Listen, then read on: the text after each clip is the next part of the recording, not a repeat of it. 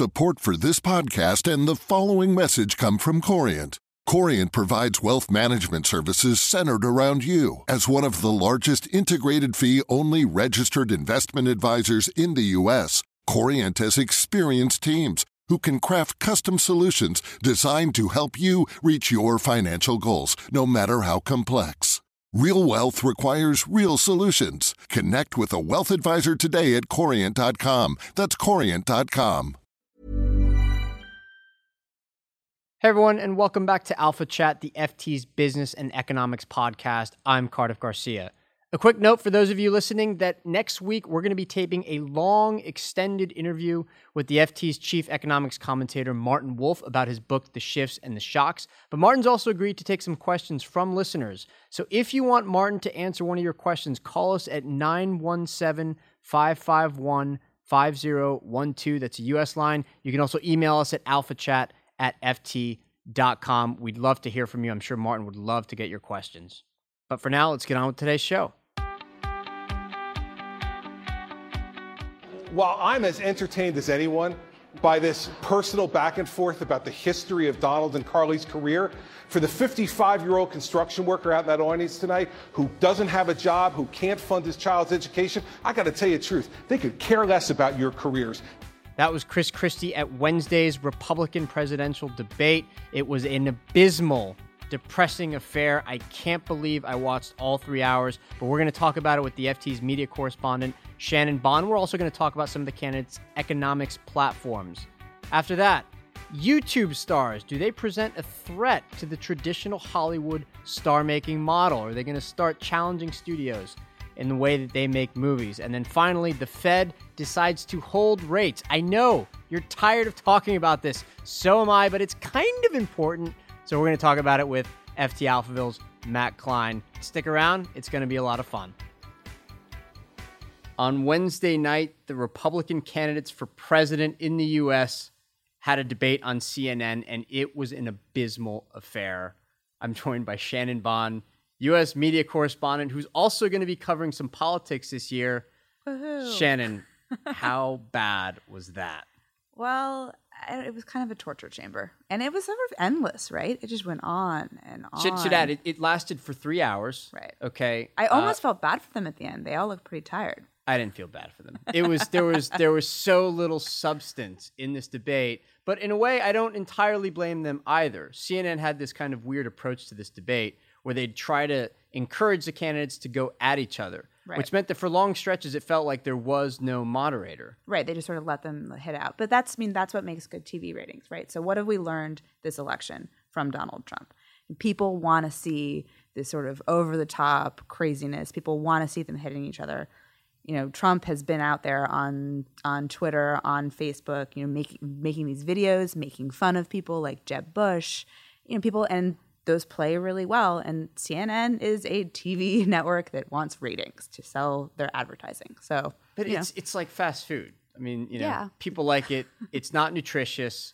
And they don't want it. They don't want a whole lot of it. They wanted it first, all right? But they don't want to just keep eating fast food endlessly. And you know what? I'm curious to know what the ratings were like in the last hour of that debate, or even the last 2 hours. I'll bet they weren't that good. Well, we know Bernie Sanders turned it off. So Bernie Sanders, the Democratic/Socialist independent candidate, started to live tweet it, but at 10:30 said he was going to bed. He faded, right? Yeah, and it went on, I think, for approximately another 10 hours. So here's what's frustrating about it, and I want to tell our listeners that we had intended to make this segment all about the substance. What did we learn in this debate? And in particular, economic issues. This is a business and economics podcast. I wanted to talk about what the candidates said on the economy. Turns out the answer is not much, but let's cover the not much for a second, okay? I'm starting to wonder if it's not time for a new kind of conservative agenda, right? Actually, I should take that back. I'm not starting to wonder. I think I've known that for a while, as many, many, many others have. Okay, I'm starting to wonder if the Republican Party will soon be embracing a different kind of conservative agenda, right? So what I mean by that is this. For a very long time, the standard Republican platform was lower taxes, cut spending, do it across the board, and don't worry if a large amount of the benefits accrue to rich people because they also pay a lot of taxes, so that's only fair. And when you lower taxes in general, okay, the economy will be goosed, right? Right. I think there's more. They're saying there's been more money, right? They're spending more. There's more money throughout the economy. It's trickle down. Right. And I think the last, 15 years have brought obviously a tremendous amount of skepticism about this idea. There were 2 big tax cuts passed in the early part of the 2000s. We still ended up with a huge financial crisis, and we still ended up with a huge inequality problem, as the developed world has in general. And so it seems like now is a pretty good time for what's being called like the reformicons, right? The conservatives that are essentially saying, well, hang on a minute, this sort of low tax across the board agenda might not work. What might work is something that targets the middle class and something that acknowledges that it's okay for rich people and companies to pay a little bit more. Now, I want to emphasize, I'm not commenting on the merits of that idea. I'm wondering if the time is now, the time is ripe for that idea to take hold within the Republican Party. Well, I think it depends partially on how influential we see Donald Trump being, right? So we've already seen him influence the Republican debate, say, on immigration, right? I mean, people are taking positions and having to respond to things that he said. Are we going to see the same thing on the economy? Because he is out there saying, actually, we should be taxing the rich more. I'm rich. I should be paying more. He wants to go after hedge funds. These are not things you would normally expect to see traditionally from a Republican candidate. And entitlements, too, though. He's made the right noises on that in terms, well, I say the right noises. For the Republicans, it might be the wrong noises. Right. But he's made the right noises to people who receive entitlements, to people who want their Social Security protected, Medicare, Medicaid, and all that. He's actually been pretty mild on that. He's what you might even call a moderate candidate on those issues specifically. In other words, he's definitely not a moderate on immigration, as you just mentioned. And we should note that that is very much an economic issue. Right. Same thing with trade. Not a moderate, right? He's threatened tariffs. He's threatened barriers. He's not going to eat Oreos anymore, right? Because they're moving their plants to Mexico. I mean, but does he have a coherent platform? I think is part of the question. Across the board. He doesn't have a specific platform, right? I think part of the appeal to this point, and I don't want to comment on like the potential sustainability of it. I think there's still a good chance that it'll implode or whatever. But part of the appeal to this point is that the Republicans, I think, might have underestimated the extent to which a large share of their base actually agrees with him on some of this stuff. In other words, they're not so worried about lowering high-end marginal tax rates, right? They're worried about their jobs. And they're angry, or they're blaming, falsely or not, okay, I don't know what you want to call it, a certain cosmopolitanism. They worry that trade will take their jobs. They worry that immigrants will take their jobs. Right, well, that's where a lot of the support for his positions on immigration have come from, right? It's for people who are saying, like, we see our jobs being taken. Sure. Right? I think, those are by the economic way, issues. right. And by the way, in the process of talking about this, and we're trying to observe it, I should have some full disclosure on immigration and trade. I really find his views repugnant, right? I think these are things that are bad for the U.S. economy in the long run. I think it's short-sighted. I think it is appealing to a certain lowest common denominator belief that the U.S. isn't strong enough to embrace immigrants or to have trade. And I find it a little bit unfortunate, but I'm not that part of the Republican base. And actually, it's pretty big. And the question then is he appealing to a fairly significant part of the Republican base while everybody else is having to split, right, the rest of the Republican base amongst 16 or however many candidates are left? And once the rest of the Republican base starts to consolidate around one of those, will Trump's numbers hold up? That's a different question. Right. Yeah, no, that's a different question. And the problem is, I don't think anything that we saw last night, we can draw any conclusions from to answer that, because that was just absent in a way, right? Right. Okay, let's talk about the debate, because I know you've got all these awesome numbers for us, okay? What were the big moments that we should be discussing right now? Right. So what's kind of interesting in today's era of social media is, we have these sort of real-time focus groups in Facebook and Twitter and other platforms where people are discussing. So I have some data from Facebook, the top social moments of the debate. So sort of the people were most engaged, most talking about. Number 1, Carly Fiorina responds to Donald Trump's comments on her appearance. As you might remember, he said people wouldn't vote for that face. And then last night he said, oh, she's beautiful. And she cut immediately to commercial break because it was a little uncomfortable. Totally uncomfortable. Well, and I thought, her response is, what I think the women in America, they knew what he said. So, which got a huge applause line. Second was Donald Trump, Carly Fiorina, and Chris Christie debate the merits of their business track records.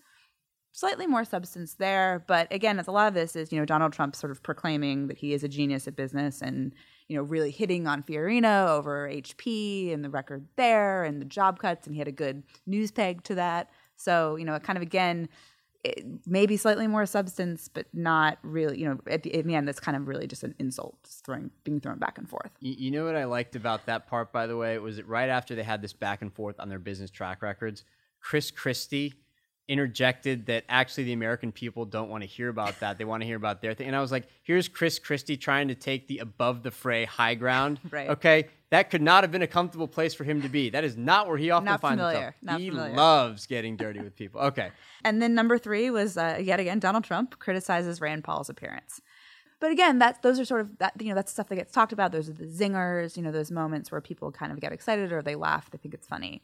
But that doesn't necessarily tell us a huge amount about how these people are going to govern. Now, interestingly, I mean, in terms of the issues, the issues that came up in discussions on Facebook during the debate, the top issues were immigration, the economy, Iran, racial issues, and Iraq, Syria, and ISIS. So there's an appetite. I mean, people want to talk about these things, and people, want to hear, I think, the candidates talk about these things. But it still seems there's a bit of a gulf between that and the actual substance of what's being said. Yeah, and I guess part of the issue is that it's just hard to enforce the right issue, or it's hard to force the candidates to speak to the right issues when there's 11 of them up on the stage. Right, exactly. So it's a tremendous moderation challenge. I should say the moderator of the debate, Jake Tapper, normally a very good anchor, normally a very good journalist, right? Mm-hmm. This was not a shining moment for him, I don't think. But again, they were going for, they wanted it to be as contentious as possible. I mean, they were open about that. Right. They were hoping it was going to be fireworks. And, that's kind of that's what all of the networks have been getting, thus far from Trump. Now, we have 15 more debates. Yeah. So we'll see what happens. Started. But, certainly as long as Donald Trump is in the mix, I think you're going to kind of continue to see this sort of, this kind of positioning, because ultimately, that's what the networks want. For Trump, it's all about, his one-liners, whether it's in person at a debate or, on Twitter. I mean, that's where he's, generating momentum, and sort of, his whole thing is speaking his mind, and this is him speaking his mind. Yeah, you raise a good point too, because I've always found it very difficult to know in real time how a performance on one of these debates is actually playing to the public, right? I've been wrong about this so many times, where I'll watch a debate, or I'll see an ad for a candidate or something like that, and think this isn't going to work, and just been totally baffled by how the public has reacted afterwards. Because the things that those of us who follow this for a living, the pundits, the journalists, and all that, the things that we're looking out for aren't always the things that the general public wants. I think we have to show a certain amount of humility. So last night, I came away thinking that Marco Rubio and Carly Fiorina did a great job, that they were fast on their feet, they were articulate, they were to the point, right? I thought Jeb Bush was kind of lackluster and weak. I thought Donald Trump was on his heels most of the time, right? Yeah, or for much of the time. Yeah. I mean, everyone was hitting back at him in a way. The last debate, there was much more of a hands off. Maybe we don't engage, don't provoke him. Right. And this one, it was definitely we have to hit him, because I think they're all terrified, right? Yeah. I mean, look at his lead in the polls, and whether that, we can have an argument about whether that's sustainable, into next November. But where they are right now, they are real. They have to pop this bubble. But again, after the last debate, I thought that Trump's poll numbers might go down after they saw how nasty he was, and sort of were exposed to his ridiculous personality for the first time. I was totally wrong about that. And I might be wrong again, right? For all I know, the winner of last night's debate was Jeb Bush or Mike Huckabee or something like that. I just don't know. We'll have to wait to find out. Yeah. It was fun to watch for about 20 minutes, right? That's kind of all you really needed. Yeah. The last 2 hours and 40 minutes were gratuitous, It was, so I wonder if the audience will agree. One last thing. Ben Carson, who I think has been kind of a surprise to a lot of people how well he's done in the polls as well. Yep. All right, kind of a laid-back speaker, neurosurgeon, all right, obviously a very smart guy, and has appealed quite a bit to the Republican Party as well, or to the Republican voters. Yeah, again, another perceived as an outsider, sort of seen as not a career politician, going into that sort of appealing. Right, and comes off as very genuine as well. Had this intriguing moment in the debate on Wednesday, a back and forth with Donald Trump on the extent to which vaccines lead to autism. Right. By the way, they don't. Okay. But what happened there? Well, so Trump among his many positions that may or may not be based in fact, Trump has kind of come out, and this is predates his entrance into the presidential campaign. But he's come out as an anti-vaxxer. He's sort of repeated these now discredited studies linking vaccines and autism. Did the same thing last night. And Ben Carson was like, "Well, I'm a doctor, and actually, here is the scientific truth of this." But this is kind of again one of these areas where you'd think Trump would be hurt by sort of being confronted with facts, or this idea he's challenging a doctor who presumably would know more, but sort of the self-confidence of Trump, right, that he is just like correct on anything, like if he says it must be correct. I mean, there was that other moment with Jeb Bush where when Jeb Bush was saying that Trump had been lobbying him over casino gambling in Florida, and that then he had been giving him money for donating to his gubernatorial campaign because he wanted Bush to legalize it. And Trump was like, "Well, no, I never did that. And if I did, it would have happened because basically, he's saying whatever I want happens. Right. And like, whatever I say is true. I get what I want." Yeah. And again, you'd think that he's a winner and everybody else is a loser. Right. Well, you think for other candidates, they really can't get away with taking those kind of positions. But he occupies this sort of other role. Like, I mean, people do see him as entertainer, and that clearly colors how they view him and how they kind of letting him get away with some of these things. There was a moment where Trump essentially tried to walk back his earlier position on the vaccines and autism issue after he'd been challenged on it by Carson. Carson, of course, said there have been a lot of studies, and there have been, showing no correlation between vaccines and autism, right? This is a discredited meme, right? And Trump said, "Well, look, I just want to say that we could do it differently, that maybe kids should be given smaller doses over a longer period of time." He was actually trying to act as if he were a doctor. Right. And I don't know. I don't know to what extent you need any more insight into the Trump psychology. Maybe that was just one more example that you can layer on. But anyways, at least it was a genuinely interesting part of a debate that had too few of those. Shannon Bond, stick around, okay? Because you're actually on the second segment today, Hooray. Coming up right now. Thanks, Carter.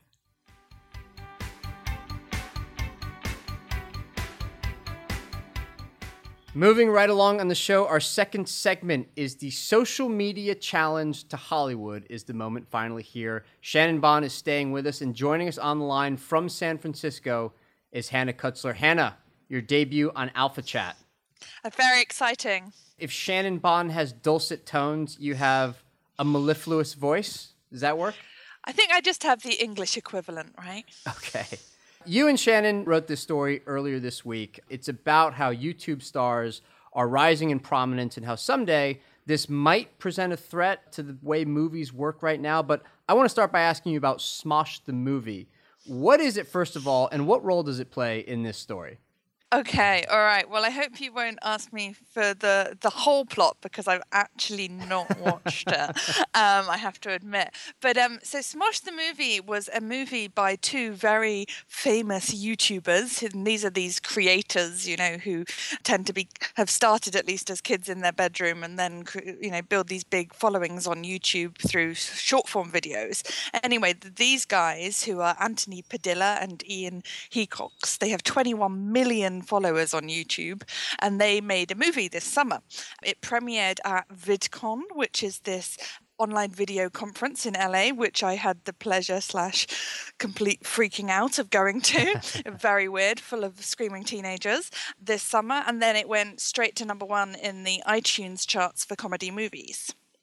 21 million followers, and they built this up on their own, like making YouTube videos in their garage or something? Yeah, I mean, the way it tends to work is you start on your own, do it, amazingly, the kind of equipment that you need these days isn't very expensive or advanced. And so, a kid with a video camera can become very powerful. Now, then they joined a multi-channel network, which is what a lot of YouTube stars end up doing. And those companies, theirs is called Awesomeness. That's a very popular one. The others are like Maker and Full Screen. They each do something slightly different, but they basically support the stars. They help build their brands. They take a cut. They do some of the contracts. And Awesomeness has tried to specialize also in making these longer form and movie length videos. So this is fascinating because in some sense, Hannah, this used to be known as independent filmmaking. Now it's basically just a couple of people with very kind of low budget tools doing this, but then finding a way to commercialize it. Or I guess it's probably more accurate to say that these companies, you mentioned Awesomeness TV, that are like talent agencies or smaller production companies of their own, they find these guys and they build them up even further. What exactly do they do for these stars? Yeah, so they do build them up further. Some of them came out of sort of more of a talent agency model. So, they used to represent Hollywood stars, and now some of them represent these digital stars. Others focus on, music, or they focus on live events. Some of these YouTube stars go on tours around the country and make a lot of money that way. So each has a slightly different approach, but it's fair to say that most of the major YouTube stars now couldn't do without the backing of one of these companies. Okay. And Shannon, I mean, in addition to finding this a very like feel-good story of like a couple of, inventive people just kind of tinkering around and then becoming big hits, let's talk about the where this fits into like the bigger movie landscape. I mean, are big studios looking at this and wondering if they present a threat, or are they thinking, well, maybe I can get in on the action? I think it's probably more the latter. So first of all, we should say that some of the multi-channel networks that Hannah referred to, are either owned by big media companies. So Maker Studios is owned by Disney. In the case of Awesomeness, they have DreamWorks Animation and Hearst as investors. So, they have a stake, and they're really interested, those big companies are very interested to like have their finger in this, both to sort of, help their own businesses and to potentially see what the next generation of stars is. In terms of the actual kind of the way the Hollywood model works, I mean, for like a big blockbuster movie, you're going to put the movie out in a theater. You're going to sort of do the traditional thing where we talk about the box office take, and, movies like Jurassic World or Transformers that, do massive huge globally, $1 billion globally. Yeah. This is not kind of what this is about. These movies are small. I mean, their online audiences are large. Kind of the movies themselves, like they're not going to kind of dominate the weekend cinema like down the street. But what they are doing, what's interesting here, that YouTube's trying to do is say, if you have a smaller movie, it can actually be quite expensive to release that in theaters. It's not. You're not going to earn that kind of box office. So actually it often costs you to release your movie in a theater. And the way you ultimately make money off the movie is, selling it. So whether it's you license it to Netflix or you sell it directly on iTunes, in the old days you would have sold DVDs. YouTube is saying, well, you can skip the theater and you can release the movie on YouTube. That'll give you a big platform. It's free. Anybody can watch it. It can be ad supported. We'll give you a cut of the ads. And then you can turn around and sell it on iTunes. So you kind of get a revenue stream that way as well. And I guess it has a potential to have a kind of a feedback effect as well, where these guys have 20 million followers and then they release this movie on YouTube that a lot of other people see, especially if it's going to be advertised and they have help with these agencies. And then all of a sudden their 20 million followers become 30 million. Yeah, and in some of these you see stars, who each have big followings on their own rights teaming up on a movie. So then they're even further expanding their audience. Yeah, and Hannah, you mentioned running into these stars at a conference earlier. Do we have a sense of the commercial potential for this idea? Because there are quite a few examples in your story. And I guess I'm wondering if this is part of a genuinely big trend or a burgeoning trend, or if you think that this will stay kind of at a smaller scale. So I think that, these YouTube stars aren't going to become movie-only stars. Movies is going to be one thing that they do. What we're seeing is this, as you said, a kind of a feedback loop that, if you start by doing your videos on YouTube, but then you get opportunities elsewhere, whether that be making movies or going on tour, or some of these stars have their own merchandise. An awful lot of them do deals with brands to promote brands on their channels. And then they also have Snapchat accounts and Vine accounts and Instagram accounts, and it's all a loop of sort of self-marketing. And you might pick up a follower on Snapchat or a follower who goes to the live events, and you bring it all together. So movies are just going to be one part of this, I think. And are the production values on these pretty good? I haven't seen any myself, but could these compete with, in terms of the feel, the look of it? Does it look like a well done professional product? So I've watched an awful lot of their trailers. Okay. It does. We're not talking about, spotting things falling over and sets falling apart and things like that. But it's interesting when you mentioned independent movies earlier, because in a way, actually, what I feel from the ones that I've seen bits of, is these aren't, the kind of classic independent movie, which is all sort of intellectual and interesting and a subject that no one would address. I mean, Smosh the movie is like about them, this embarrassing video leaking on YouTube, and they have to go through the whole of YouTube to find it, to stop it, because otherwise the girl he has a crush on will never fancy him. It's a teen movie. I don't know. It sounds pretty good. So one final question for both of you, actually. I guess I wonder how to think about this within the competitive landscape of online video, because one thing I thought of immediately was essentially like what Netflix is doing with, it's funding all of its own well-produced movies and miniseries and things like that. And I wonder if this occupies like somewhere on that competitive landscape, or if this is just sort of a complementary thing. It's one more thing that's available out there. It's just part of, this wonderful variety of things that we now have available to us. Well, I mean, what's interesting, frankly, whether you're a YouTube star or you're a Hollywood movie maker, you're a Hollywood star, Hollywood director, screenwriter, you just have so many more options now. You have Netflix. You're spending a huge amount of money on original content. You have Amazon doing the same. You have more and more platforms. And so there's a lot of creative options there. There's a lot of just money available there to make these things in different ways, potentially with more creative freedom in some cases. And, I think that, in the case of the YouTube stars in particular, we've seen, there are more options for them. Facebook has pushed heavily into video. There's a company called Vessel that does sort of subscription short form video that's been trying to lure YouTube stars by saying, look, we'll give you a cut of the subscription revenue. You can do premium stuff for your super fans. And sort of for YouTube to be saying like, we can have your movies here, you can do all this stuff. They want to make sure they have a strong relationship and kind of defend that relationship that they have with the stars. Hannah, what do you think? Yeah, I think that it's interesting that YouTube is getting into this. For a while, YouTube's owned by Google. It was seen as a tech platform. It was very good at the sort of back-breaking internet work of delivering loads of videos fast, especially to mobiles. But now it is getting into being a bit more of a media company. It's valuing its relationship with these creators. So last week was when it announced that it was making its first ever movie, which is Dance Camp, featuring a couple of YouTubers. And it's also working on original content, but it hasn't really sort of told us much about what that is yet. So that'll be interesting. It's also preparing to launch a subscription product. So YouTube is thinking about ways where it could compete with Netflix, but I don't feel like it's sort of running in that wholeheartedly, because it has a pretty good business where it stands at the moment. Yeah, okay. I said that last one was the last question. Actually, this is the last question. Hannah, it's for you. I forgot to ask about Facebook, which does it has a tremendous amount of eyeballs on its videos. Is this something that Facebook could potentially be interested in as well? It is. So when I went to this VidCon conference in July, I went into it thinking, goodness, Facebook could disrupt this. They have 4 billion videos a day. They have this massive 1.49 billion monthly active user base. Why couldn't they do this? I think it's a different thing, because you can't search for a video on Facebook. It's a great way to go viral, but it's not a way to find a video. YouTube is still almost the Google of video in that sense. It's not, and I don't think that they are yet prioritizing their relationship with these creators. Most of the video on Facebook either comes from major publishers who they've been doing deals with, or from you and I uploading pictures of our cat or our toddler or whatever. All right. Hannah Kutzler in San Francisco, Shannon Bond here at the studio in New York. Thanks so much to both of you.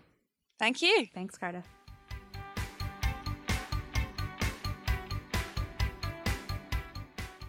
And finally on the podcast, the Federal Reserve decides not to raise rates. I can't believe we're doing this again. Matt Klein, my colleague on Alphaville, joins me for a quick, Matt, discussion, because I'm tired of this, about the Fed's decision not to raise rates. What do you think?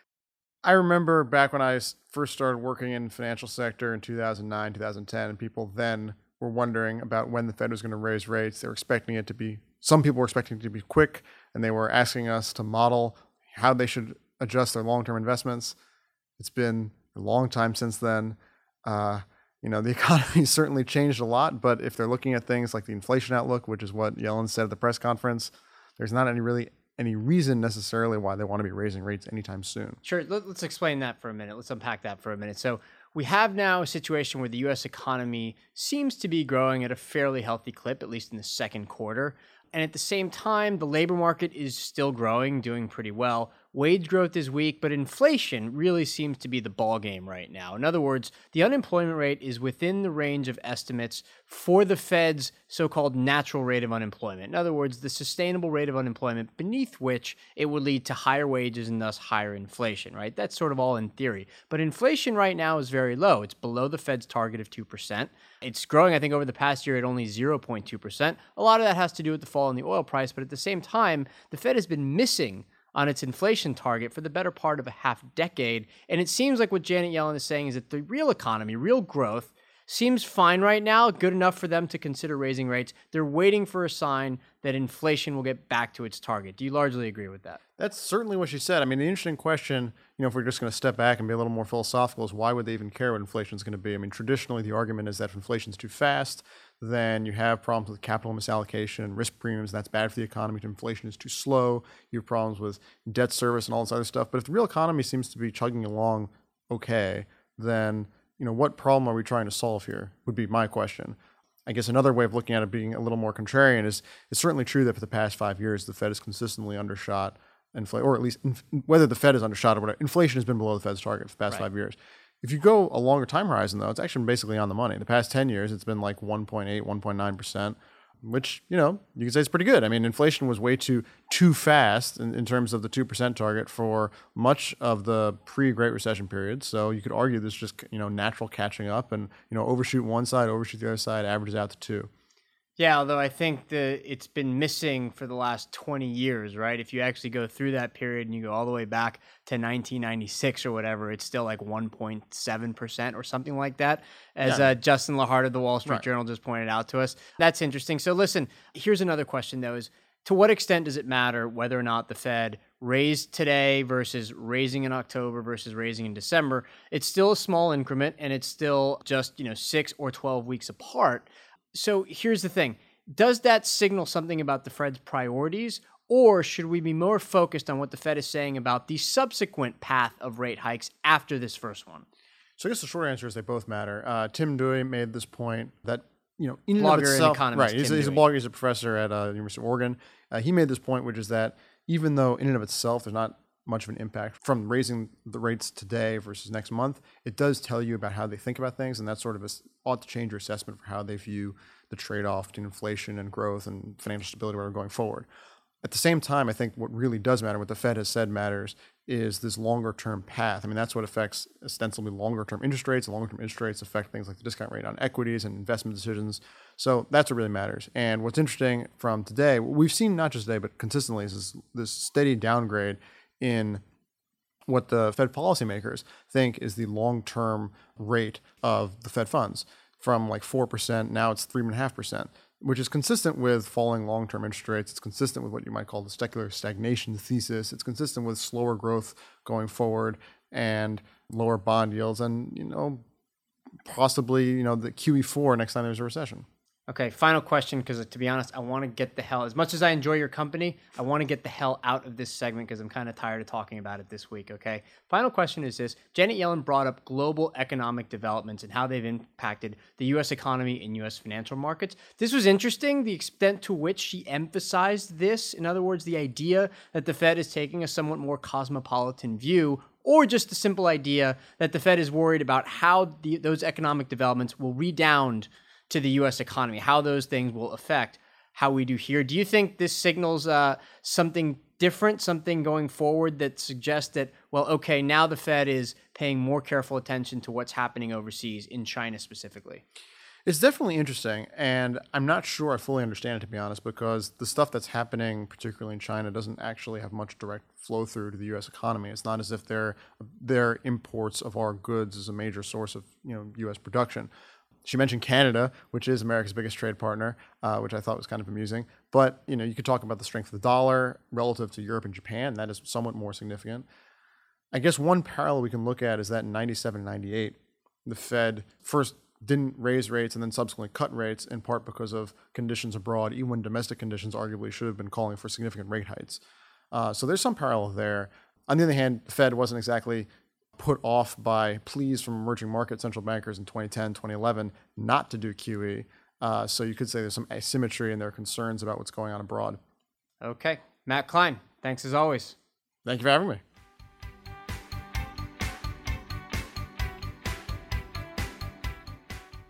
And finally, for the first time since the start of the summer, the follow-up segment with Amelia Mahasik, who's here to tell me all the ways that I could be better. Amelia, welcome back. It's not that many ways you could be better, Carter. A few ways, the handful, the half dozen. Let me count the ways. Exactly. Yeah. Okay, so a summer's worth of podcasts to catch up on. What stood out to you? I think you had some fantastic people on. I thought Joe Stiglitz was just a wonderful get. He's such a great and articulate brain. The one thing I would say from listening to all of the podcasts about wonkery and the markets and Fed funds rate and future of the universe is that it's something that we struggle with at the FT generally, it seems, and you and I have discussed this, which is how to bring the real world to bear in market wonkery. Yes. And generally, you're really good at it. But as a whole, the FT is not great at it. So one of our solutions we've discussed potentially is that we go to a shorter form and a longer form. We offer listeners both forms. Right. In other words, we separate the two things. We clearly define what we're about to do. So listeners can get prepared and they can decide which one they like more. And perhaps this would be a good time for you to invite listeners to comment what they would like. Yeah, that's a good point. Listeners, Amelia's right. What do you want us to do?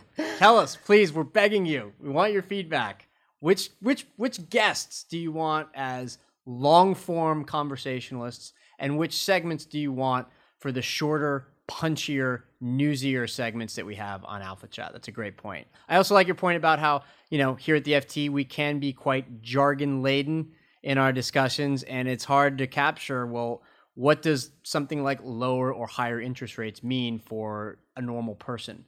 A normal person, of course, to distinguish between us dorks who work here, right?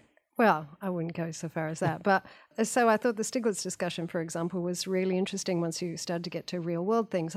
So really, he's about income inequality. And when you started to talk about how much an hour fast food workers get, you relate it back to something like that, then it's really interesting. When you're starting to have a discussion about neoliberal economics, then... Right. It gets a little pie in the sky, a little abstract. Just a bit. A little high-minded. But I can see how there might be people who pay a lot of money for a Nobel Prize-winning economist to explain that to them for an hour. True. That was partly also what frustrated me about the Republican presidential debate, which we discussed earlier, and that you and I watched together last night in the FT's offices while we were live blogging and keeping track of everything that was going on. I thought that was a lot of fun. I know it was excruciating for you. It was fun for me. I found it frustrating that so much of it was about like the candidates' personality issues, their business backgrounds, things like that. Not a lot of discussion about their policies and how those policies would actually help middle-income earners who are really worried about the economy still, because in fact wages have been low and depressed for quite a while, and they're worried about what comes next. Not enough conversation about that. Just posturing. Exactly. All right. Amelia Mahasik, do you have more? I don't have more. Okay, great. Amelia Mahasik in the follow-up segment. Awesome to have you back. Thank you, Carter. And that's all the time we have for today's show. Once again, we'd love your feedback. Give us a call at 917-551-5012. And remember, you can leave us questions for Martin Wolf. We're going to be interviewing him next week. You can also email us at alphachat@ft.com. This podcast would crumble to the ground if it weren't for producer, editor, Amy Keene. Thanks so much, Amy, and we'll see everybody back here next week for another episode of Alpha Chat.